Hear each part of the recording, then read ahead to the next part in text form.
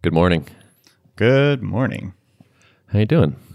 I'm doing better now that I'm sipping on a cappuccino. Yes, I need one more coffee.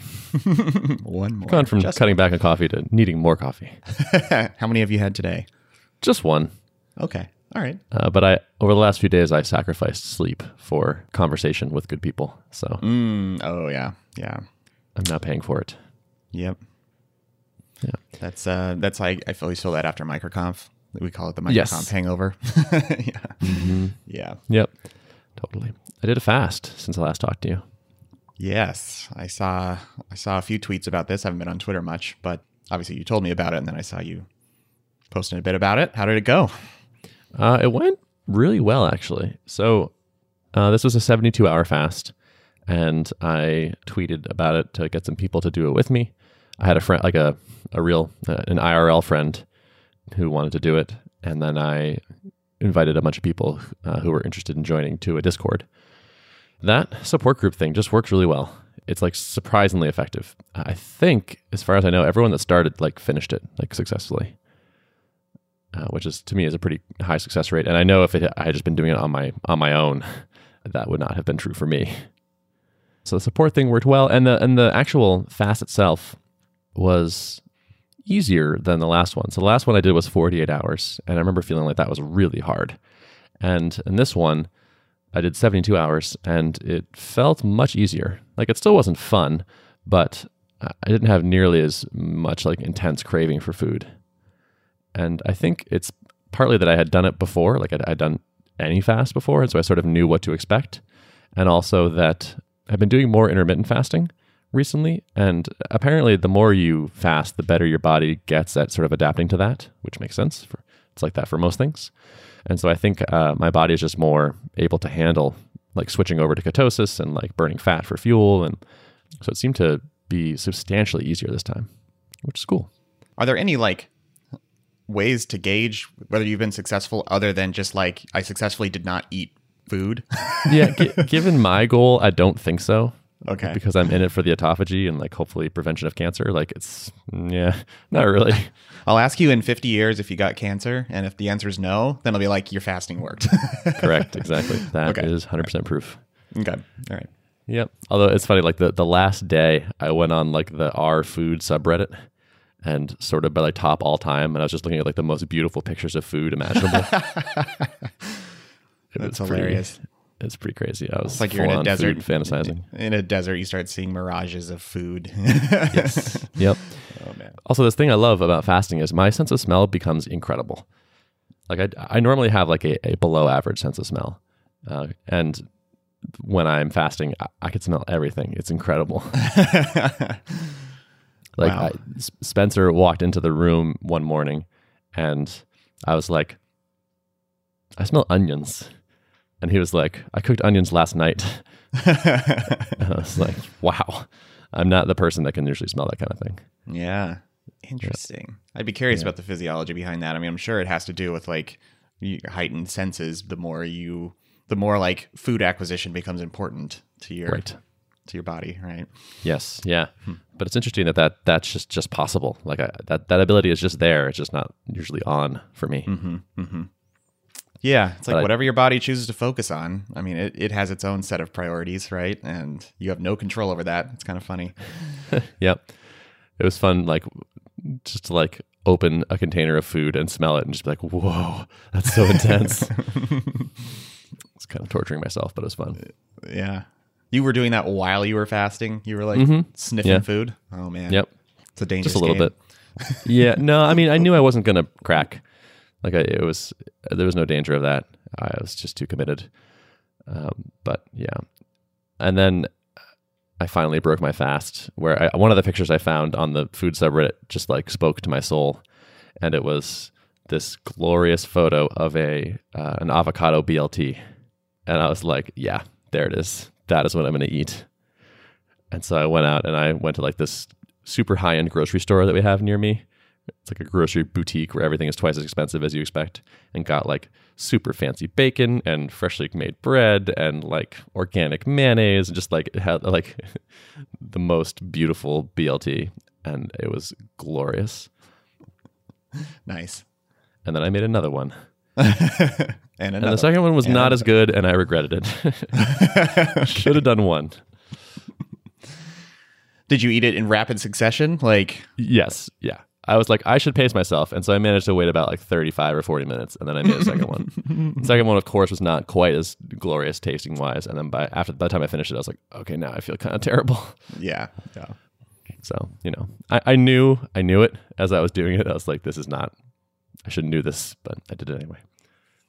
I also wanted to do a shout out to our buddy Josh Wood, who sent us an email after our podcast where we talked about trying to get off Twitter a little bit. And he has done this successfully. So he had some advice. And one of his pieces of advice I thought wouldn't work, but totally did work. So he told me that there is a way to fully block Twitter in the settings using like basically parental controls and like do like a content restriction on twitter.com, which blocks the web, like the Safari version of the website, blocks any apps that use it, whatever. And he says he set a passcode and then doesn't memorize it, but he writes it in his like 1Password vault on his Mac and then can't remember what it is. And I was like, that's not going to work for me. Like, I know I'm going to remember it. And so I did this. And then like within an hour, I was like, actually, I don't think I do remember it. I know it starts with a 6, and I'm pretty sure there's a 5 and a 4 there. And so I basically did manage to successfully lock myself out of Twitter. And technically, I could go get the password and like put it in. So like I'm still not fully locked, but for whatever reason, this has been enough where I'm like, okay, fine. Twitter is gone from my phone for the moment. It is surprising how strong that addiction is. I'll talk about this in a minute, but I went to Big Snow Tiny Conf this last week, and I set this up on, I think, Sunday. So I realized like on like Wednesday, I was like, I think this is the longest I've gone without seeing Twitter because I also didn't bring my laptop. And I was just like shocked at how many times a day I like had to like go look at Twitter impulse, like really strong. It was kind of disturbing, honestly. Yeah. It's engineered that way. I mean, it's like surprising on the one hand and not on the other hand, because you think about like there's a whole team of people that their KPI is like figuring out how to optimize luring people back into the app. So it should become as no surprise, Yeah. And if you had told me that, I would have agreed with you kind of at a like a logical level or whatever. Yes. Thank you. Yeah. I would sort of been like, yeah, totally. That is true. But going through it and feeling that like just that same ping over and over to go look at Twitter again and again throughout the week was like, wow. And then to be like, have this low grade annoyance where I can't get it. And it's like, oh man, it's blocked still. I'm like, and now I'm like kind of mad. It's like, wow, this is way more habitual than I was expecting. Yeah. Yeah. It's kind of disturbing, honestly. So what do you think you're going to do about it? I don't know. So keeping it blocked on the phone for now, like that definitely lowers my usage a lot. The phone is kind of the like, oh, I'm bored for 12 seconds. Let me pull up Twitter. So that is helping that a bunch, of course. But it's starting to make me more concerned overall. Like I'm wondering if like I need to block this on more places and like have like maybe like a window where this is allowed or something like that. It was, yeah, because it's more insidious than I thought it was. I thought I had a minor Twitter addiction. It turns out I have a major Twitter addiction. Yeah. Yeah. So coming back from Big Snow, I mean, you had it blocked on your phone there and you didn't have your laptop. What is your current self-allowed level of usage? Yeah, I mean, desktop only. And when I came back, it was like, okay, yeah, I have a couple DMs and a bunch of mentions, but like nothing was really missed. It was totally fine. One thing I try to do when I start my day is block all my like time-wasting websites using my hosts file. So I have like a little shell alias that's like called unslack, which just like copies over a hosts file which has those things blocked out. And so I try to run that in the morning, and then often end up uncommenting some stuff unblocking some things by the evening. So I don't have a plan for this yet, but my awareness is up a lot more now, which I think is useful in itself. Mm-hmm. I mean, have you considered doing like completely disallow yourself from Twitter in all ways for like a block of time, like a month? Yeah, that's a good idea. That might be the right thing to do. Yeah, like have someone reset my password, kind of thing. Because it would, yeah, that would do it. Because it's no fun to like look at it without an account. I wouldn't do that. That might be good. So one thing that comes to mind is like, well, how much? I think it's like kind of useful for the business, like in certain ways, but not that useful. And like one of my things on my to-do list is to set up better tracking of like where our like signups are coming from, because certainly some of them are coming from Twitter, but are they coming from my tweets, like the things that I'm actually doing? Like I don't know, who knows? There's probably some marketing benefit there, but I'm not convinced it's super huge. Like I'd be giving up that much versus the ability to actually focus for longer than a few minutes on something is probably more important. It's hard to say too that like you may dig into the data and find like, I know for me, the number 2 referrer I think is Twitter, behind just like Google, which is a black box unless you dig into I've done a little Webmaster Tool stuff, but it's still hard to figure out what exactly is happening there. But like that also is partially a function of like, well, if you've been linking to it and being active there, like that's something natural to expect. But that doesn't necessarily mean that like it's necessarily vital to your business or not replaceable with something else that's, a more effective means for acquiring traffic. Yeah. And if I had to guess, it's mostly probably not my tweets. It's probably other people. Like I know people talk, like we encourage people to tweet about us quite a bit. And so I bet that's driving a fair amount of traffic. Twitter is definitely a big referrer for us. I don't think me going on there and like, yeah, I don't think it's a big deal. So speaking of silly things, perfect segue. We launched our stand giveaway. Yeah. I've been curious to hear how that's been received. Yeah. So if folks haven't seen this, we are giving away an Apple Pro XDR stand, which started off as a joke where we were just like joking about it. It'd be funny because like, we're a bootstrap startup and like we can't give away the whole monitor, but we could afford that $1,000 stand. So, and eventually it was like, let's actually do this. I think this actually would work. And so we launched this. We hired a designer and paid real money to have someone design a giveaway page for a Apple Pro Display XDR stand, and are collecting emails. I launched it, and within 20 minutes, I was like, I think this is going to work. People thought it was funny. They got the joke. They shared it around. Like it was interesting enough that people were willing to like kind of share it with other people and be like, look at this. This is funny. Seems pretty clear we're building like positive brand impression, I guess. Like people appreciated that we're, have a sense of humor and not taking this too seriously. And we have gotten so far 902 email addresses submitted to that. I think it's been about 10 days or so.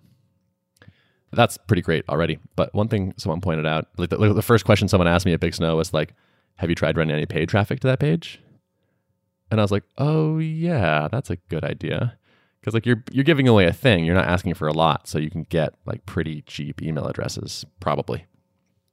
So that's something I'm going to try, at least like promoting the tweet and see what happens there. Mm-hmm. You're thinking about promoting on Twitter. Are you? What's your stance on like running Facebook ads or Google ads? Are you open to it? Are you? I guess so. I don't know that I have a stance. But yeah, it actually did kind of come up though, because people were like, well, do you have the tracking pixel on that like there so you can like retarget people that went to that page? And I was like, no. And they're like, that's dumb. And it's like, yeah, like apparently it's just like retargeting campaigns are like, they're not even like paid acquisition. It's just like kind of like just free money because they just work really well. But at the same time, I'm like, but also like I block those pixels on every website with a Chrome extension because I don't want people knowing where I've been. And so for me to add them on a web property that we control, it just feels a little bit crappy. And so it's like, well, how much money are we missing? Like how much revenue could we gain from it? And how much do I value that versus, taking a stand on something? And yeah, this is that central conundrum, because it's like all the best practices will tell you like, oh, you need all this tracking, you need all this automation. Like this is just a no-brainer. This is how we do it. But it's, it's becoming clear, like installing those pixels is just helping the behemoths who like to broker your data do that more effectively. Totally. So yeah. And then paying them for, to get access to more people. It's like now like we're paying a tax kind of. Yep. Or like helping them stay entrenched. So I feel conflicted around that. Mm-hmm. Mm-hmm. So like I almost want to run a test and be like, all right, how much money could we make with this? It's like, okay, it's not very much. All right, let's not do it. But like, what if it's kind of a lot? Right. It's like, oh no. Yeah. Does it even matter? I mean, that's a very Paul Jarvis-y type of question to ask. Like, you know. And then like part of me says like, well, maybe we can make a similar amount of money or like by like taking the opposite stance and like have a page which is like, we don't track you because we think that's garbage. And so like, there's no pixels on this page. That's why it loads so fast. We won't do that to you kind of thing. And like be principled. And maybe even that principle helps the business. I mean, I think if you're deliberately not going to install trackers, I think you ought to be very public about your stance and why that is. I mean, it can only help you. I mean, so yeah, I think I agree. It should be definitely. We should make a big deal of it if we're going to do it.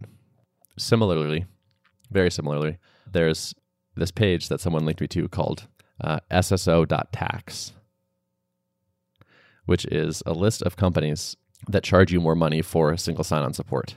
Oh, interesting. And what the difference is, like how much more it costs. Yeah.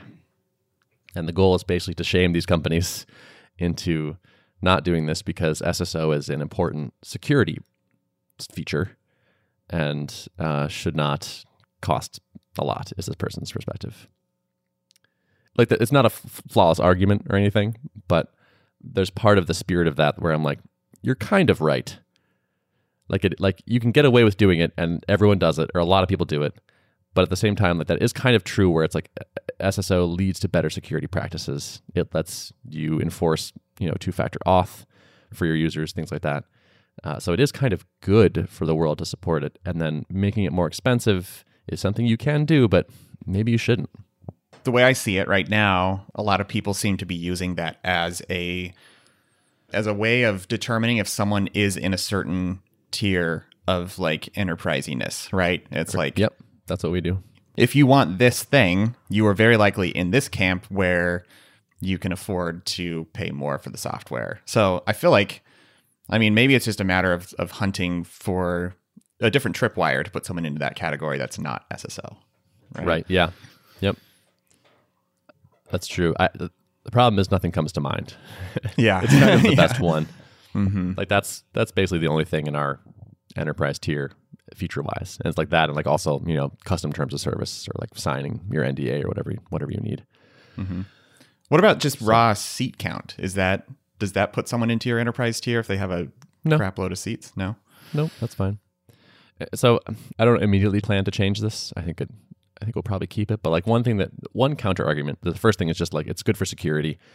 We could potentially come out and take the other stance and say, we don't charge more for SSO, and anyone that does is a jerk and make a big splash kind of thing. Yeah. We're principled. One other sort of mitigating factor, I think, is that companies that want single sign-on probably have a lot of users. And so they're probably going to end up paying more anyway because we charge per seat. So it's like, yeah, our per user cost wouldn't go up, but they're probably going to be our bigger customers anyway. And having support for that maybe even helps it spread around. So I don't know. We might be able to take a different stand on this and have it not be a negative impact for us. Do a dual experiment. Have a tax holiday, right? It's like, get your SSO tax free for a while. That's really great. I like that a lot. Repatriate some enterprise customers. Mm-hmm. Yeah, I've actually thought about something like that for Tuple, like a temporarily free period of time. Like Tuple's free for the next month to any new person, and just like let the world sign up for it and see and make a big deal of it. Could be interesting. Yeah. Working that virality angle. Yeah, totally. Yeah. You're already doing it with the stand, so I know it's true. Oh man, I can't wait to do a drawing for a stand and like mail this to somebody.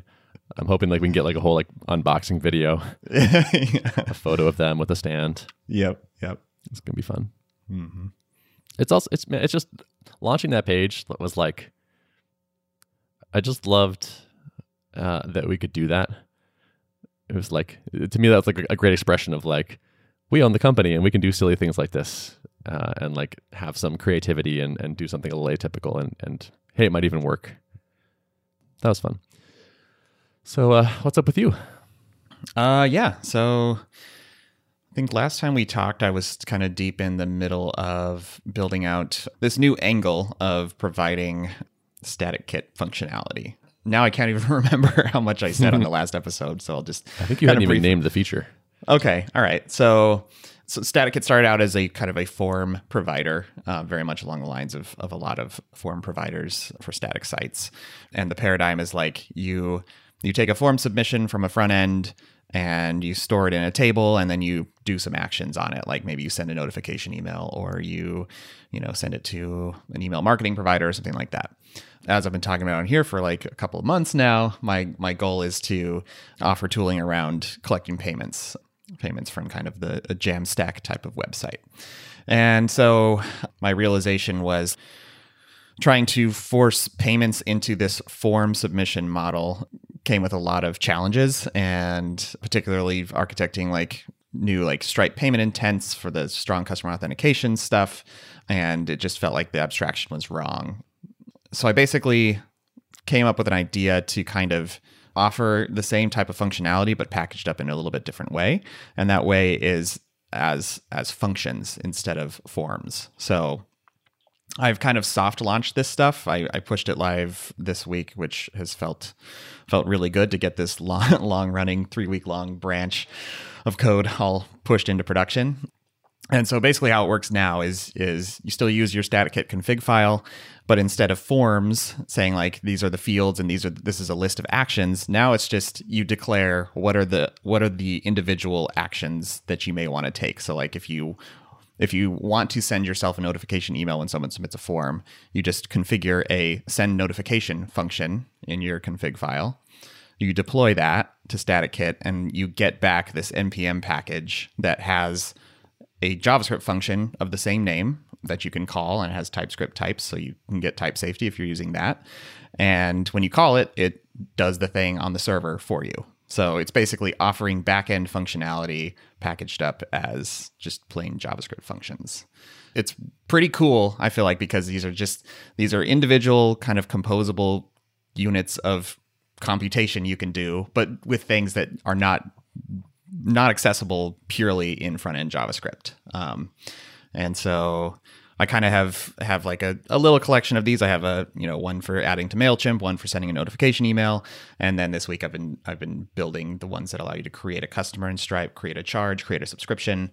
And so I have some prototypes in my hands right now, and it's all working. Like it's all working as planned. So I'm pretty excited to show this to the world, but also like just trying to figure out the best way to do this. Like I want to make this sort of a big deal in the life cycle of StaticKit. It's kind of a reinvention of the model. And I'm trying to figure out like how many pieces do I need to have put together? Like how many function types is enough to be compelling for people to understand like, oh, I can actually accomplish a lot with this, and how much sample code is the right amount for people to be able to just start playing with it and not, hit one page of documentation and be like, too difficult. I'm not going to spend time on this right now. So working through all that kind of stuff, but feeling pretty good about where the product stands relative to my vision that I had for it, 3 weeks ago when I kind of thought about this stuff. So nice. So with the payment stuff, why are the StaticKit functions better than using like the Stripe.js library directly? So it still works in tandem with the Stripe.js library, but you can't, like if you look through even just like the simple guide on like creating a charge in Stripe, there's always a step that requires a server. Actually, I take that back. If you use Stripe Checkout, then there is a narrow range of things you can do that redirects to their checkout page.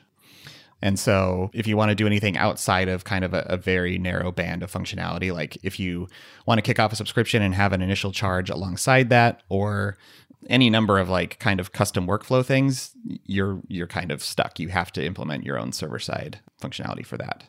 So gotcha. Yeah. So you're adding support for that on like the StaticKit backend. I would call your functions that would then do that, and I don't have to worry about the server. Yep. And you can host all these things using Stripe elements on your own site too. So you don't, like, if you're using the kind of prepackaged Stripe stuff, then you always have to redirect to their hosted checkout page to do stuff. And so this allows you to stay within your site experience. Okay. Yeah, that makes sense. Yep. Interesting. Huh. Do you have any plans to try to find like some pilot people for this, or like people using it or using it yourself, or what are your thoughts on that? Yeah. So I think one of my to-dos as I'm kind of working up like what's the launch strategy for this look like is to pour through my list of current users and see who's actively using the product today and kind of get a sense for like, what are they using this for? I mean, I kind of do this casually, but I haven't really taken a hard look at like how many total people are really actively using the product and would be a good candidate for testing this thing out. So planning to do like I think like an email launch to those people, the people who are in the product and are using it already today, and then see what that yields and adjust from there. Yeah. Cool. Yeah. So you must be psyched to have shipped this thing. Yeah. It feels good. It's like the same little pattern that always happens. Like you get a little high from shipping it, and then there's a little bit of a crash that comes afterward where you're like, it's kind of the letdown of like, okay, this thing that long running branches always do this to me. Like you just get this increasing itch to get it shipped. And this one I was not able to break up into as small a chunks as I wanted to, because at the same time I was kind of moved a lot of the front end UI of the app into my Next.js application where the marketing side is hosted and the documentation, because what I want ultimately is like the documentation experience to be super personalized to the context of your logged in user. And I'm there now. So like when you log into StaticKit and you go to the doc site, every example that has your site ID in it or a token like a deploy key is automatically embedded, and it's pulling whatever your current site is. So you have a little site drop down in the top right, and whatever is set up there, all of the documentation below has the right keys for that. So you can literally run all the code samples and they all work in the context of your logged in site. And I felt like that was pretty important for developer experience to get that really smooth. So yeah. Will the payment stuff be behind like the paid version of the product? Yes. Yep. So I'm still keeping like the delineation between sandbox and production as kind of the way the plans are structured. And so in sandbox mode, you can only use Stripe test credentials for these functions. And so as soon as you want to upload your live credentials, you have to be on a paid plan. So that'll be that's nice that you can distinguish that. Yeah. I mean, they're cool. looking for the word test in the token. Right. Yeah. That's cool. That's handy to be able to segment that way. Yeah. Cool. So, I'll be interested to hear how it goes. Yeah. I think I'm optimistic, but we'll see. Have you adopted it on yourself? Like the payment stuff is like, are you now running through that? A little bit. Like I haven't rolled it for my own payment forms yet, but planning to do that. But I definitely have like small simulation projects and stuff where I'm working all these flows, and it's pretty magical. Cool. Nice. Yeah. Excellent. Anything else going on? Well, we're at 30 minutes, so we could probably wrap it. We don't want to overwhelm the people. We do not. No. All right. Show notes. Show notes can be found at artofproductpodcast.com. Thanks for listening. See ya. Bye.